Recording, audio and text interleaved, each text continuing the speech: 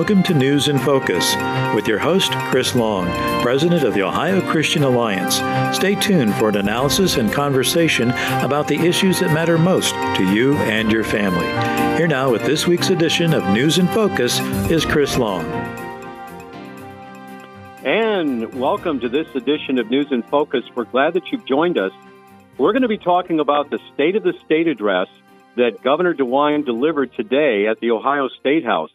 And I'm actually reporting to you from Columbus. And with me on the phone is Greg Lawson, Senior Research Fellow at the Buckeye Institute. And actually, we're coming to you from the Buckeye Institute here in their offices in downtown Columbus. Governor DeWine, of course, delivered his annual State of the State address to both chambers. It's a joint session of the Ohio House and the Ohio Senate. And the governor lays out his plan, obviously newly elected for his second term, Governor DeWine, and the 131st, is it, General Assembly? Greg, do I have that right, or is it the 135th? I think it's actually 135th.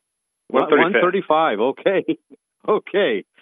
This Grand Ohio in the General Assembly and the government that functions for our state.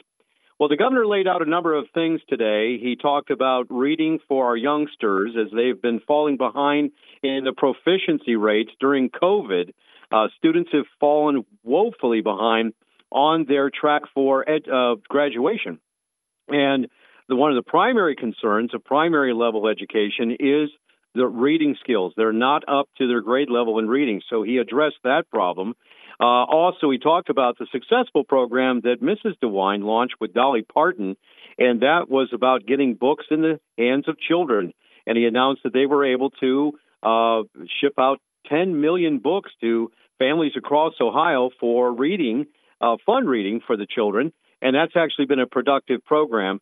But anyways, he did lay out a number of programs today, and members of the General Assembly, of course, are going to be mulling that over. I also want to update you, as we've reported in this program, the division within the Ohio General Assembly, specifically the House, as the newly elected Speaker Stevens was only elected by a minority of Republicans, only 22, 32 Democrats. So the Democrats elected this Speaker, which is 67 House seats went to the Republicans, got a lot of people scratching their heads. So the 45 and the 22 are going on a retreat, as it were, okay? Right after today's State of the State, they're off to Mohican campgrounds, and they're going to be at the lodge there. They're going to be in a 2-day retreat. We'll see what comes out of there. But let's break it down with our analyst. That's Greg Lawson of the Buckeye Institute. Greg, welcome to the program. Hey, thanks for having me, as always. Well, Greg, tell me what you heard today from the governor. We'll break it down. Why don't you tell us a little bit about what he was talking about, because I know it's near and dear to your heart in education, about what's happening with our children. You deem it an actual crisis, I agree with you, of how the students have fallen behind in their track for graduation because of COVID, the out-of-school activity, and where they fell behind on their studies on a multitude of study programs. But reading is so basic in the elementary grade levels. I mean, you just really can't advance without having reading skills. Your thoughts? Well, absolutely. And I think that on that, the governor nailed some things that were very positive. He even mentioned by name phonics, for example, was something that he referred to specifically, and referring to essentially scientific and evidence-based ways of ensuring literacy. So I think that we'll be curious to see exactly where they want to put some of the funding into that, but I think that makes sense. He's right. Literacy is a key thing. We've had some debate in this state in recent months regarding what's called the third grade reading guarantee, which is basically if a student's not able to read coherently by the time they get out of third grade, there's a variety of different interventions that can happen, up to and including even holding a student back so that they can go ahead and get the skills they need to be able to be successful as they move up into the higher grades. There's been some efforts to actually try to cut that back, to actually weaken that. And I think that's not a good thing, because that actually puts students at a real disadvantage. It might be better for some of the schools or easier for some of the schools, and to meet certain metrics that the state has in place to make things look good. But at the end of the day, it's not about what looks good. It's about what is good and what is good for the students in terms of being able to have a successful life. And literacy is an elemental aspect of that. So definitely the governor, I think, was on target with that. And that's a positive comment there. And he was also, I thought, very positive on school choice issues as well, which is something that we've spent a lot of years at the Buckeye Institute doing research on and describing the benefits of it, and have worked with a lot of different organizations that promote school choice in the state of Ohio. And I think the governor did say some very good things in that space. So let's talk about that for a minute, about school choice, because, of course, the reading initiative by the governor actually received applause from both sides of the aisle on that one. So that was both Democrat and Republicans really applauded the governor on his interest in that to see it move forward. But when it comes to school choice, of course, it's really in the details. Now, he did talk about expanding school choice, which did receive a rousing applause from the Republicans and the conservatives. Now, there is a bill out there called the Backpack Bill, and that would actually be like other states where the money follows the child. In other words, it's a total school choice model and program in which each student can take the money that's allotted to them by the state and pick either a public, private, or charter school to be able to seek their education, as long as it's registered in that sense and accredited. That governor didn't announce that, but he did announce an expansion of school choice. Explain. Yeah, what he basically said is that we would take what is the largest current voucher program that the state of Ohio has, which is called Ed Choice. And Ed Choice, there's technically two different vouchers. One is based on the performance of the school building that a student is assigned based on where they live. And then there's another one that's based on income. So if you're not eligible under what is functionally, you have a poor performing school building, you could earn or get a voucher to go to a private school. That used to be the only way that you could get one, and then they expanded it back when Kasich was governor to also do income eligible. So what the Governor DeWine has now proposed is to expand the eligibility from, I believe it's 250% right now is the eligible of what they call the federal poverty guidelines. So it's 2.5 times what is the bare minimum for being considered in poverty. So anybody up to that could get an Ed Choice voucher right now. But under what the governor said in the state, they would expand it to 400%, which is a very big expansion. It would make many, many more families eligible to be able to get a voucher. And so that's actually a really good thing. Now, it is not what Backpack is. There's also a proposal in the Senate, Senate Bill 11 from Senator Sandy O'Brien, that would actually do away with any of the income eligibility and basically make it broad-based and essentially universal. So there's a number of things out there that I think are even broader than what the governor proposed. However, and I think that's something we're going to be talking an awful lot about with the legislators, is talk about why we need to make this as broad-based as possible. We really need to empower parents for a whole host of reasons, and one of them, and probably paramount among them at the moment, is making sure that parents can get options to deal with what their students need at their level. And if the school's not closing the learning loss that people have suffered as a result of all those COVID school closures, then a parent should be able to find a different alternative to be able to do what is necessary to close those gaps, because that's really what's good for the kid. I think what the governor proposed is very, very positive. I think we should do more than that, frankly, and we're going to certainly suggest that. But the good news about what the governor has said is that that's a clear signal that he is open to continuing to expand opportunities for families. And while we'd like to see it be even broader than what the governor proposed, the fact that he did propose something that is actually, to be fair, very dramatic and it is a significant expansion is a good sign that we can move that particular policy forward. And so I think that's a cause for optimism for anybody who believes that parents have the right to be able to choose where their students go to school and should be able to get some of the resources that they have to pay in taxes back to be able to have that sort of option available to them.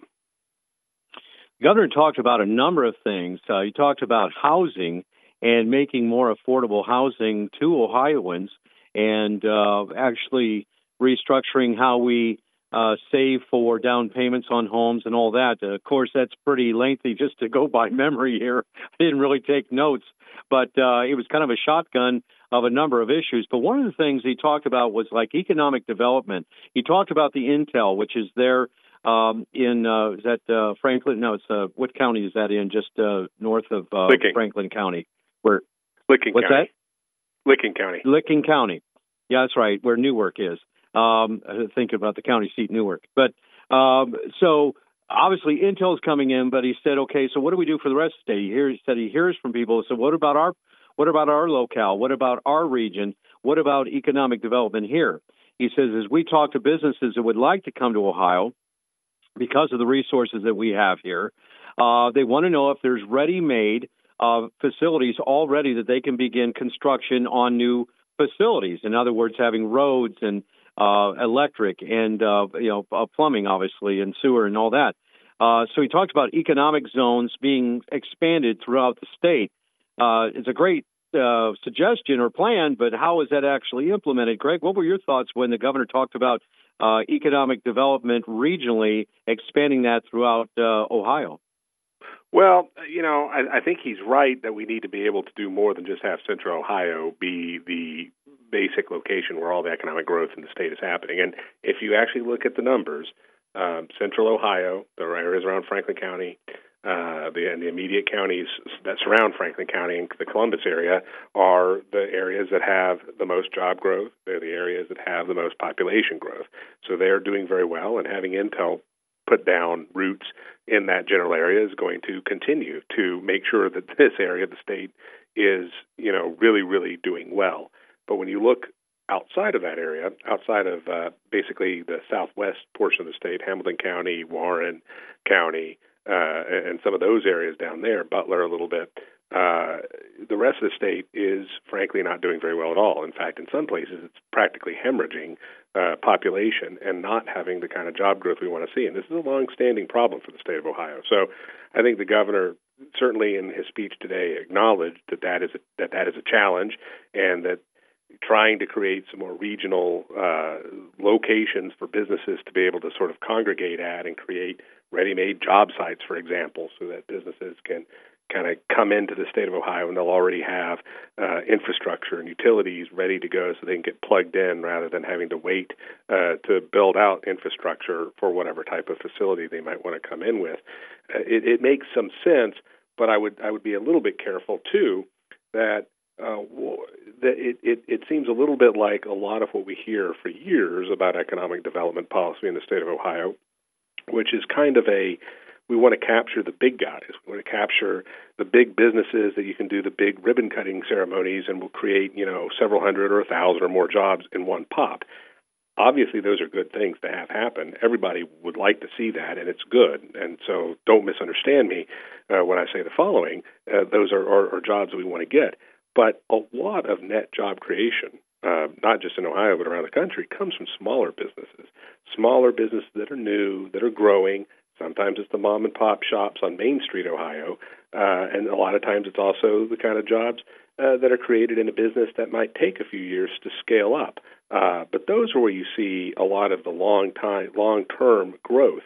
And I think one of the things that we continue to have a challenge of in Ohio is trying to create a framework of policy that is fair for everybody, no matter what size of business you are.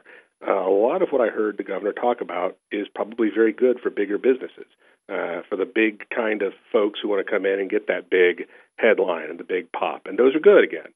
But we need a framework that is healthy for everybody, because at the end of the day, you can create a lot of these big companies, but, times change, technology changes, automation happens, things like that. You get, 1,000 jobs that open up here one day. 5 years later, you might be down to 750 jobs, maybe 500 jobs, because things change. What you really need is a steady ability to create new businesses over time that will constantly be hiring people at the smaller level. But over time, and as more of them get created, that's where you build out the total job creation. And I didn't hear as much I agree with you on that. Small business, and That's right. I didn't hear that much about small business, and I agree with you about the importance of small business. But, I think what the governor was saying there, too, when we talk about the population of Ohio is really stagnated. We've been at 11.5 million for a number of years now. We just lost another congressional seat. In fact, over the last 40 years, we've lost 8 congressional seats. When I started voting, we had 23 congressional districts. We now have 15. And I think that the governor was looking at that. We've got to keep Ohioans here. One of the initiatives that he announced was of the top 5% of high school graduates would be entitled or could apply for a $5,000 grant for college if they did their education at a university or college in the state of Ohio. What came to mind when he announced that initiative, Greg? Well, again, I think it's important. We do have a brain drain in the state of Ohio. A lot of young people don't stay in the state of Ohio. This obviously is sort of trying to create a different set of incentives so that Ohioans will, first of all, make sure they do get their degrees here in Ohio. And because we're doing that, you're going to get this talent pool. The one thing, so I think there's some positive aspects there, but the one thing I'd be a little cautious about is just because somebody does go ahead and finish their degree here doesn't mean inherently they're going to stay here, which kind of gets back to the previous conversation. We really need to think about tax policy and overall regulatory policy because we need to be creating jobs and distributed across the state, too, for all the reasons we were talking about, in order to have the things there available for people to take. So I think that what we really need to be focusing in on is how we fund higher education and try to make sure that the money that we're spending in higher education has a better outcomes-based sort of approach. We should be paying for performance of universities and community colleges, too. Are they getting degrees or certificates or things like that are actually in demand and get people employed in jobs today? And are they jobs that can pay back any debt that an individual might have accrued? I think that's a good way of looking at it. I think we'd have to look a little bit more at how much it's going to cost as to whether or not that's what the governor was talking about is the right way to spend some of those higher ed dollars. I think on first blush, it's understandable why he would do that. But I think that, how do you guarantee that some of those people don't just take that and then leave the state anyway, which does happen already for some people who take advantage of university life here in the state of Ohio. So what is it that's going to make sure that people want to stay here? And I think that's making sure we have jobs and not just the big board jobs, but jobs across the board and across the state at all different levels. And so I think that while there were some good things in there, and I understand where they're coming from, I think that we need to also think a little bit more about how do we direct all of our higher education spending in a direction that aligns the education with what the employers need today. So that they're getting the skills that the employers need. Those jobs can then be filled, and when somebody gets the degree here in Ohio, they have the job here in Ohio to be able to take advantage of that, so that then they obviously would stay. One of the things that the governor talked about, and I know you got to get going, but because you have another appointment, but the job training and career tech. I like that he talked about that, the trades, in other words, and how we're going to develop that. A lot of schools already have technical schools, and he said he wants to expand that with better facilities. What were your thoughts along those lines? That makes sense. I think that makes an awful lot of sense. I think that we are finally, and it's been a long time coming, we spend a lot of time in America and in Ohio, too, talking about, the only ticket to success is a 4-year degree. And a 4-year degree or higher than that can be a ticket to success, but it is not inherently a ticket to success.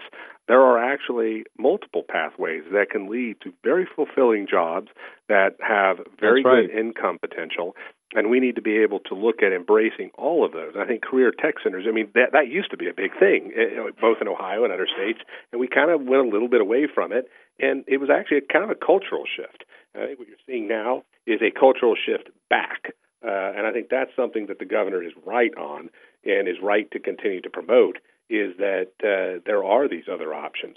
It's not to say that a four-year degree might not be right for you. It might absolutely be the right thing for you, but it might not be the right thing too, and we shouldn't try to shoehorn people into that, because that's what gets people taking out too much debt and then not being able to crawl out from underneath the debt and start their lives or be able to buy homes and get married and have kids and do all the stuff that we know are challenges for a lot of young people these days because of crushing debt. Well, a lot of that's because we told them that they had to go get a four-year degree, and lo and behold, they either couldn't complete the four-year degree or they did get a four-year degree in something that doesn't get them the jobs that they need at the income levels they need to be able to pay back the debt that they had incurred. So what the governor talked about with career and tech centers is a way to alleviate some of that and to right-size our approach to how we create the opportunities for people to get skills that they need to get, again, jobs that are in demand now. A lot of jobs today. You got a lot of jobs at something as big and attractive as Intel. They're not going to be four-year jobs. They may not even be two-year associate degrees. They might be technical certifications in particular types of things. And you get that, and then in a couple of years you might have to get a different technical certification as technology changes, and you kind of stack your credentials upon each other. That's the kind of stuff that is going to be very, very helpful to a good chunk of students. I think we really need to look at that. So I think the governor deserves credit for that. I mean, there's a lot of good stuff in the state of the state. I think that the overall takeaway and concern that we have is that there's, we didn't get a chance to talk about it, but there was a lot of talk about mental health and funding for helping in the mental health space. There's an awful lot of funding that's out there. There's a lot of spending. Well, that's what I was saying. There was a lot of spending today talked about in the governor's State of the State, and you've got to cut somewhere to spend in another area. We'll talk about that on a future program. We need to prioritize. We're talking with Greg. That's right. We need to prioritize. We're talking with Greg Lawson, the Buckeye Institute. And, Greg, we know that you're going to be in the thick of this as they break things down for this budget. Again, they're going to be coming together in the next couple of weeks to work on the state budget. So we're going to have you back on to give some more details on this. So thanks so much. Thank you. That was Greg Lawson of the Buckeye Institute. And, of course, they are a public policy group in Columbus, Ohio, and they give a lot of analysis on policy. You're listening to News in Focus, a broadcast of the Ohio Christian Alliance, and today we had the opportunity to be at the State of the State address. The governor announced a number of initiatives, and we'll have a link to that on our website at ohioca.org. But again, let's address the elephant in the room. We still have a divided House where we have the 22 members that voted with the newly elected Speaker, but a majority of Democrats voted for him, and he's already delivered for them. One of the items that they wanted, the 60% threshold, will not be on the May ballot because the clock has run out. To the glee and delight of the Democrats, that will not be on the May ballot.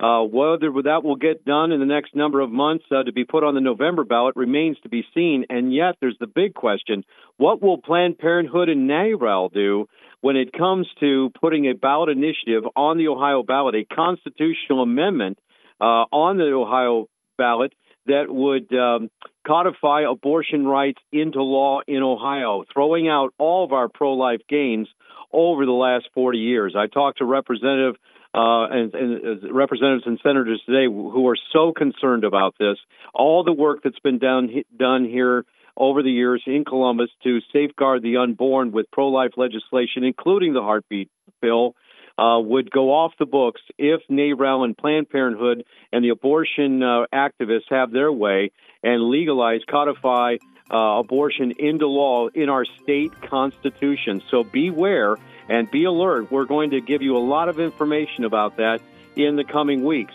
We're probably going to hear this week of what the language is that they're proposing to put on the ballot, whether it's going to be in the November of 2023 or the fall of 2024. That remains to be seen as well.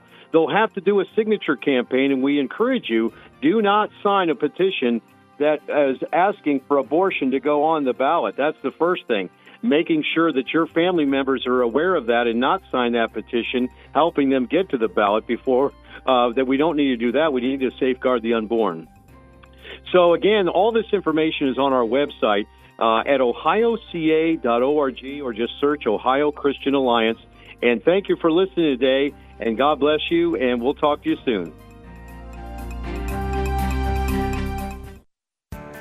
In the Army National Guard, soldiers serve part-time and close to home. My community means everything to me. It helped shape me into who I am today, and is where I choose to raise my own family. That's why I joined the Army National Guard. I'm proud of where I'm from, and as a soldier, I get to give back to the people that helped me succeed. The education benefits I got from serving helped me get my degree and jumpstart my career. The training and leadership skills I've gained from the Army National Guard help me every day when I teach young people, help my neighbors, and look out for my community. I know that when my neighbors need us the most, my fellow soldiers and I will be ready. My family loves it here, and my part-time service means we get to stay here. Serve part-time in the community you live in as a proud member of the Army National Guard. Talk to your local recruiter or visit nationalguard.com. Sponsored by the Ohio Army National Guard, aired by the Ohio Association of Broadcasters and this station.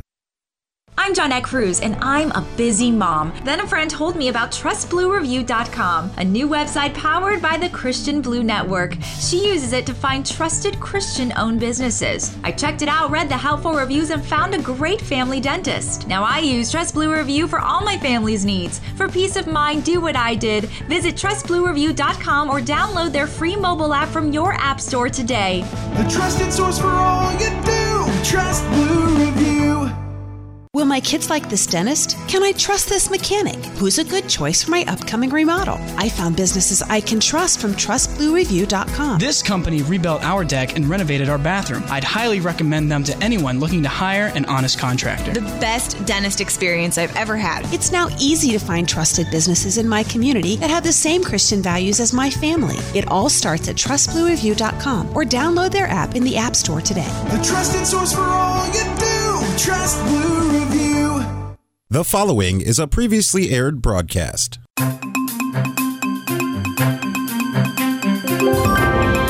Welcome to News in Focus with your host, Chris Long, President of the Ohio Christian Alliance. Stay tuned for an analysis and conversation about the issues that matter most to you and your family. Here now with this week's edition of News in Focus is Chris Long. And welcome to this edition of News in Focus. We're glad that you've joined us. We're going to be talking about the Ohio State House and give you an update today as session was called by the new elected Speaker, Jason Stephens.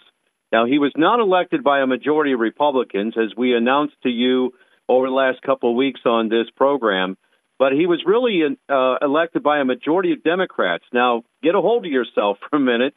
That's right. This is supposed to be a red state. This is the state that won the U.S. Senate race for J.D. Vance, swept the statewide. The Ohio Senate holds a supermajority of Republicans. The Ohio House is supposed to be holding a supermajority of 67 of the 100-seat General Assembly held by Republicans, but you wouldn't know it for what's going on in Columbus. What are we talking about?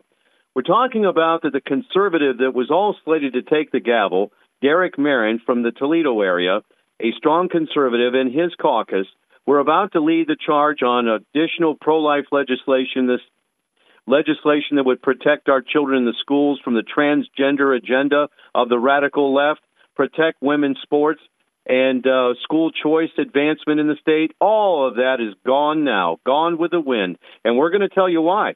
Because 22 traitor Republicans voted with 32 Democrats to elect this Jason Stephens. And if you think that I'm exaggerating, let's take a listen to what happened in the Ohio House today for the first session. And folks, this was just supposed to be a ceremonial first session with rules and leadership being elected. Let's go to the Ohio State House. Majority Floor Leader, the Majority Whip, and the Assistant Majority Whip for the 135th General Assembly of Ohio. The question is, shall the resolution be adopted? The House will prepare and proceed to vote. The House will prepare and proceed to vote. The roll. Will the gentleman please state what rule, statute, or constitutional is being violated? The rules of the House specifically state that a representative, when he stands up to be asked to be recognized and to offer an amendment, he has the right to be recognized. Representative Josh Williams from Lucas County stood up well ahead of time, and as an duly elected member, Mr. Speaker, he asked to be recognized. You refused to recognize him. He filed an amendment legally, according to the House rules, to be considered. You refused to allow him to offer an amendment, and you refused to recognize his presence in this House of Representatives. It's completely uncalled for and inappropriate, in a violation of these rules. There's the next resolution where multiple people are going to stand up to be recognized. And, Mr. Speaker, I hope you follow our rules and recognize these duly elected members. That was State Representative Derek Merrin. He was the man that was basically betrayed behind the scenes by a group of moderate, I'm going to say Democrats, which could be truer to the line, 22 who voted with the Democrats and elected Jason Stevens over Derek Merrin, who had 45 votes. So the Republican caucus actually today, and we're going to have with us later on the program, Jack Windsor is going to come in and weigh in on this. He's going to actually articulate for us just exactly what the voter betrayal took place. But with me on the phone is Pastor Al Davis of Richville Bible Baptist Church right here in the greater Cleveland area. Also, Pastor John Coates of Columbus. These two men I respect, their opinion. We talk often. We pray for leadership. We pray for those who lead us in government. But we're also not ignorant of the times of in which we live, and we have to tell the people what really is going on here. So with that, Pastor John, when you saw that today, you were watching online the House session as I was. What was your thoughts?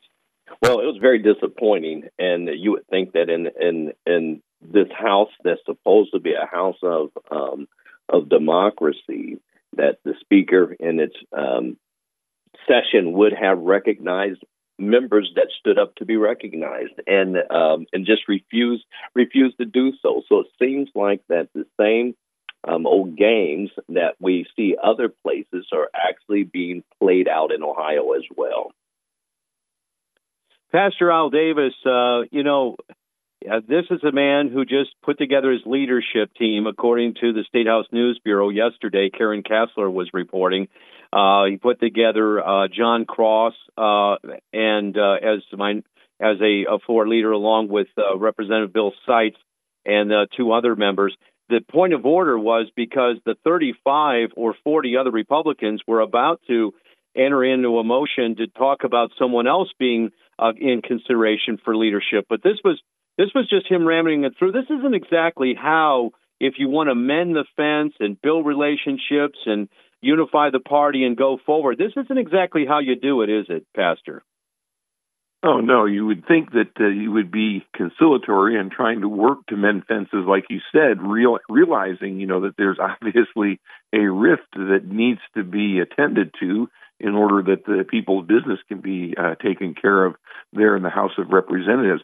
I honestly have to say my first reaction hearing that, I've been preaching through Proverbs in our church, and Proverbs 29:16 says, "When the wicked are multiplied, transgression increaseth." And that's the first thing that came to my mind when I heard how he flagrantly violated the rules of the House that he is supposed to be upholding, and tried to ram that through without recognizing duly elected representatives of the people. This is something that, as you said, it's unprecedented, and God's people certainly need to be praying for our state today, don't they? They do, and they need to lift their voices, and we're going to give you talking points. We're going to give you action items on this program. You're listening to News in Focus, a broadcast of the Ohio Christian Alliance. We're a public policy grassroots organization that defends the rights of Christians in the public square and defending religious liberty and defending the right for life. And what's happening right now is we just came through the 50th anniversary of Roe, and thank God that Roe was finally overturned after a half a century, nearly half a century. June 24th, 2022, will go down as a day of liberation when the U.S. Supreme Court overturned Roe v. Wade.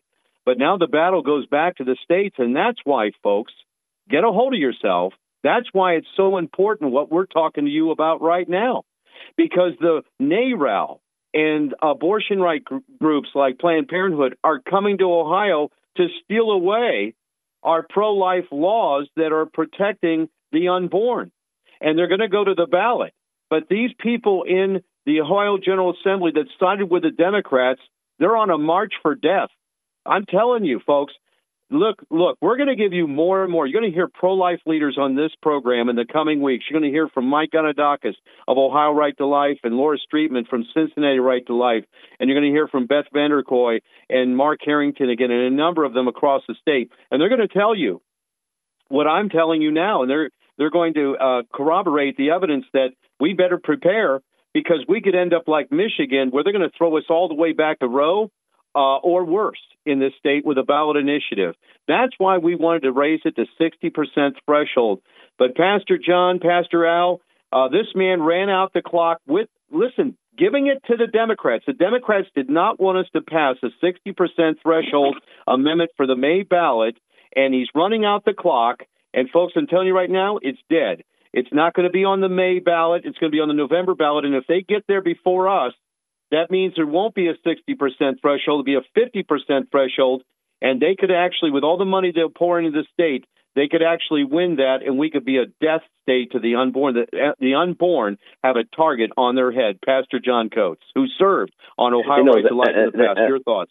Absolutely. As advocates, we ask our constituencies to call their representatives, call their state senators. But now is the right time, is a prudent time, a critical time to get in touch with those who represent you in the Ohio House of Representatives, and to make sure that they're on the right side of this issue, because presently the most powerful person in the State House today is Allison Russo, who is the minority leader, the Democrat minority leader, and it really looks as if, Chris, that she is pulling the strings of the Speaker of the House and whoever else may be aligned with him. Never before. I mean, all 32 Democrats voted for Jason Stephens to become Speaker of the House. And the backstory of what was going on with Representative Derek Merrin at the time, and I offer my condolences to his family right now, because as this all was going down, he had a very sick relative. I believe his father was dying. Father was in hospice. Yes, his father.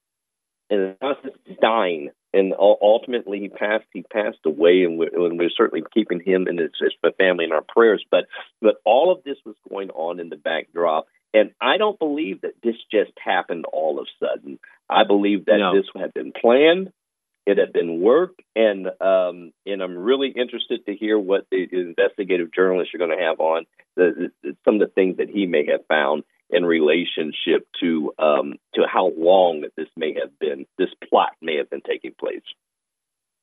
Well, that's right. Pastor John, thank you for that. And I thank you you've been a long-time pro-life advocate. You served on the board of Ohio Right to Life. You've been out there in the fight for the struggle for the unborn in the state to defend their lives. And thank you for that. And so the battle goes on, and we got a lot of work in front of us. And our fellow Ohioans, we're going to have to convince them, if a ballot initiative does get formulated, puts on the ballot by NARAL and Planned Parenthood, that it doesn't throw our state backwards when it comes to the pro-life cause. But again, this dastardly deed that was done to side over with the Democrats for the Speaker, with a minority of Republicans, only 22, and a majority of Democrats, was done against Derek Merrin when he was in hospice for the full month of December. When we were celebrating Christmas, this man was in hospice with his pastor father, a Baptist pastor father. Derek Merrin's pastor father was in hospice, who ended up dying on December the 28th.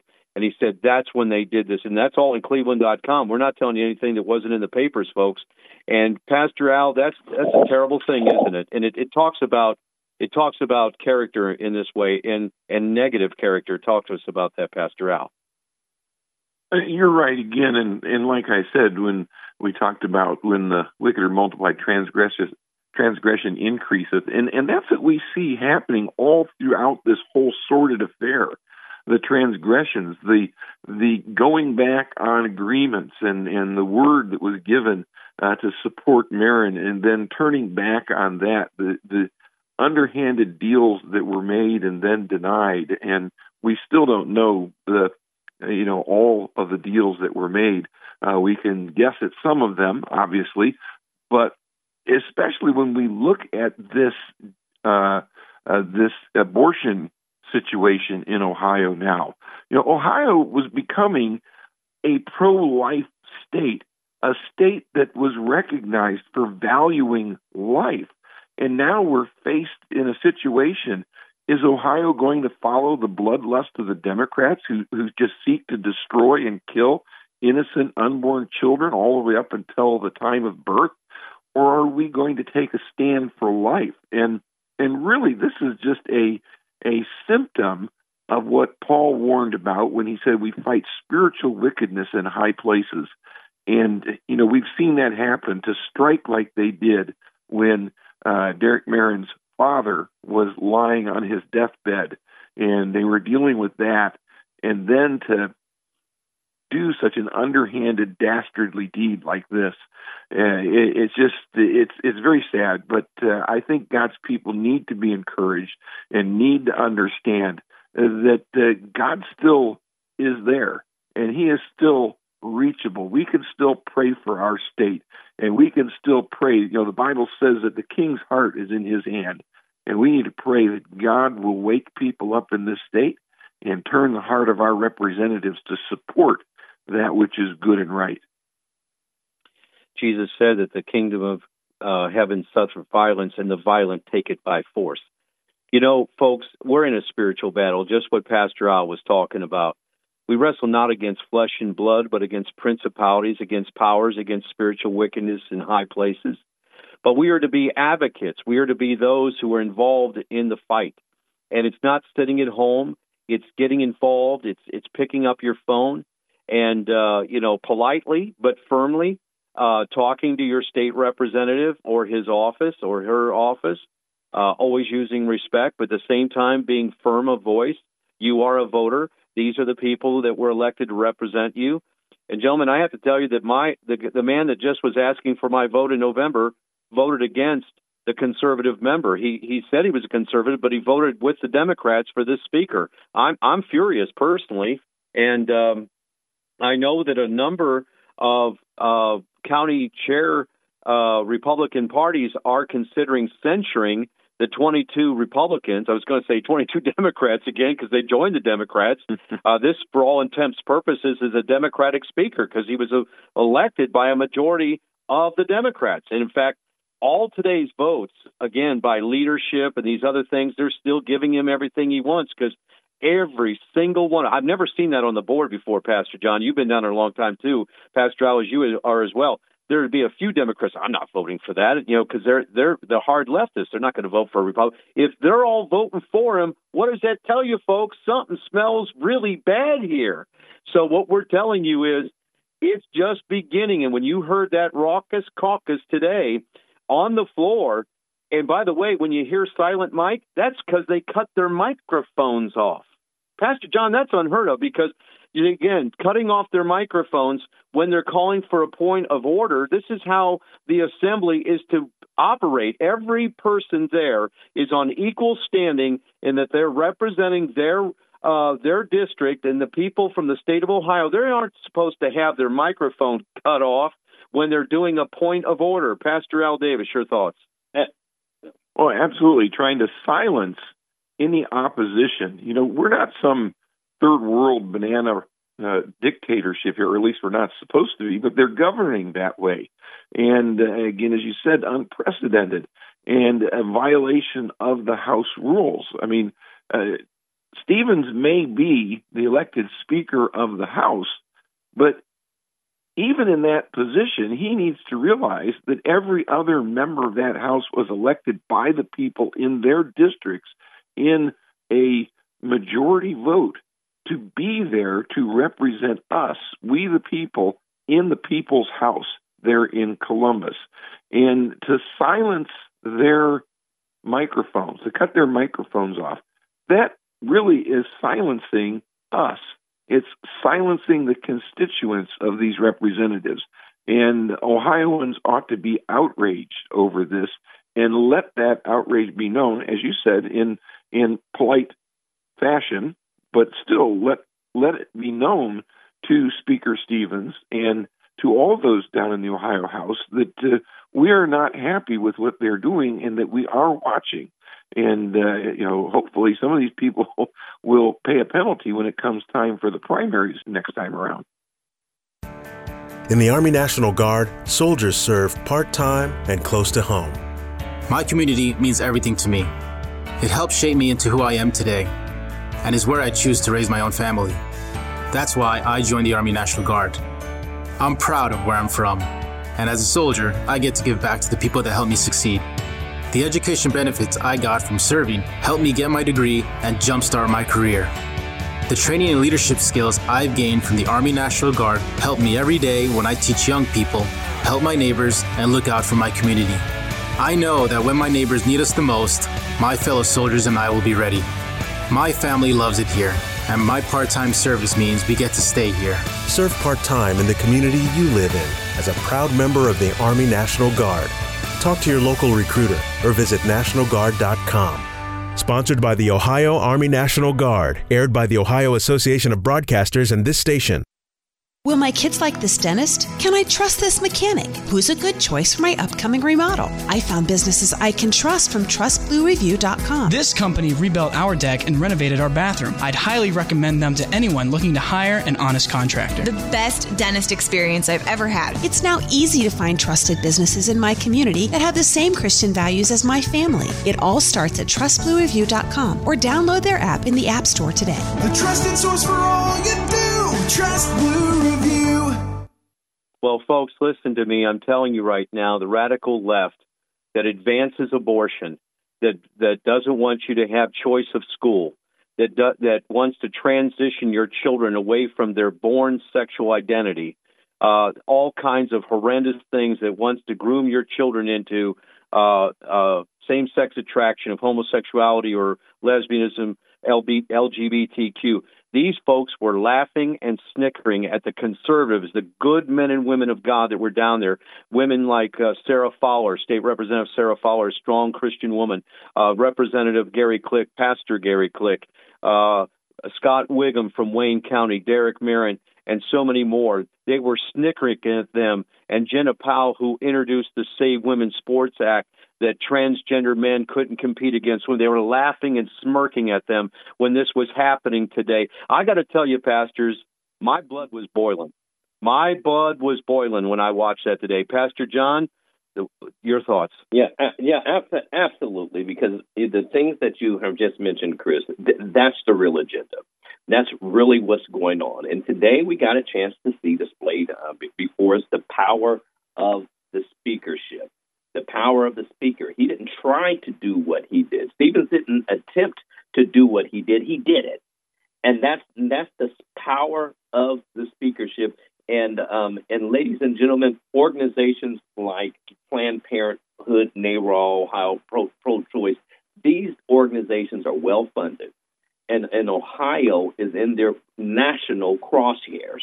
And we're in their national crosshairs, and we have to get prepared, become informed, get prepared, and hold our elected representatives accountable and tell them what we expect of them within the well of the Ohio House of Representatives. And kudos to the Ohio Republican Central Committee as their first action in censuring, slapping on the hand, of these 22 Republicans that betrayed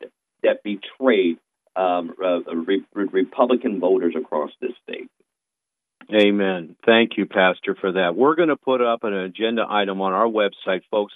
Be watching carefully. We're going to work with some other organizations as well. It's going to be a multi-level effort here. We're going to put for you a list of agenda items we're going to ask our representatives to support in this General Assembly. When we went to the polls last November, Pastor Al, we went there to protect life, to defend religious liberty, to defend our children in school, that they could learn the 3 R's and not some queer agenda that the radical left and the perverts have planned for our children and what the wicked have planned for children. We wanted our children to be raised in a godly environment. We voted for that. We did not vote for this. Your thoughts, Pastor Al?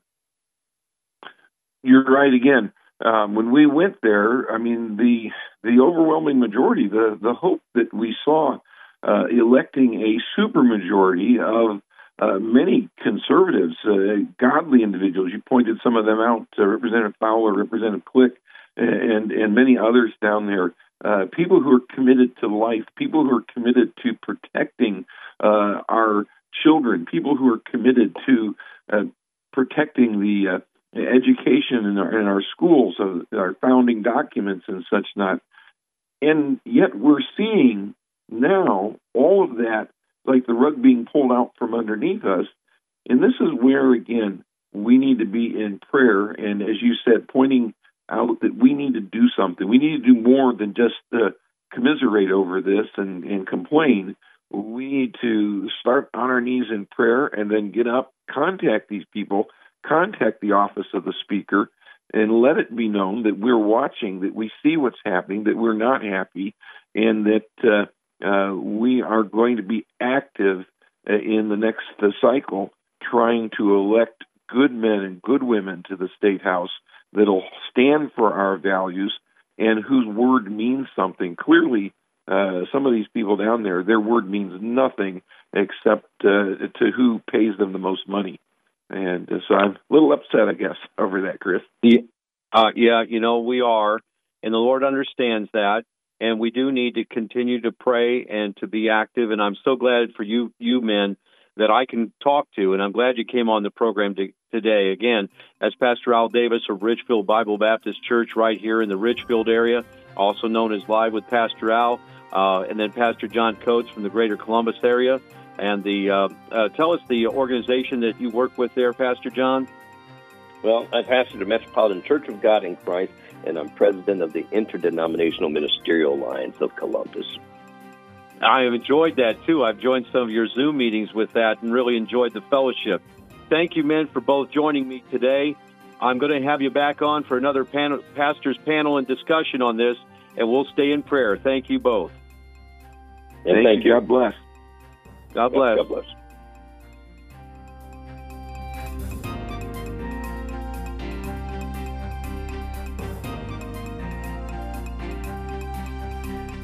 You have been listening to News in Focus with your host, Chris Long, president of the Ohio Christian Alliance.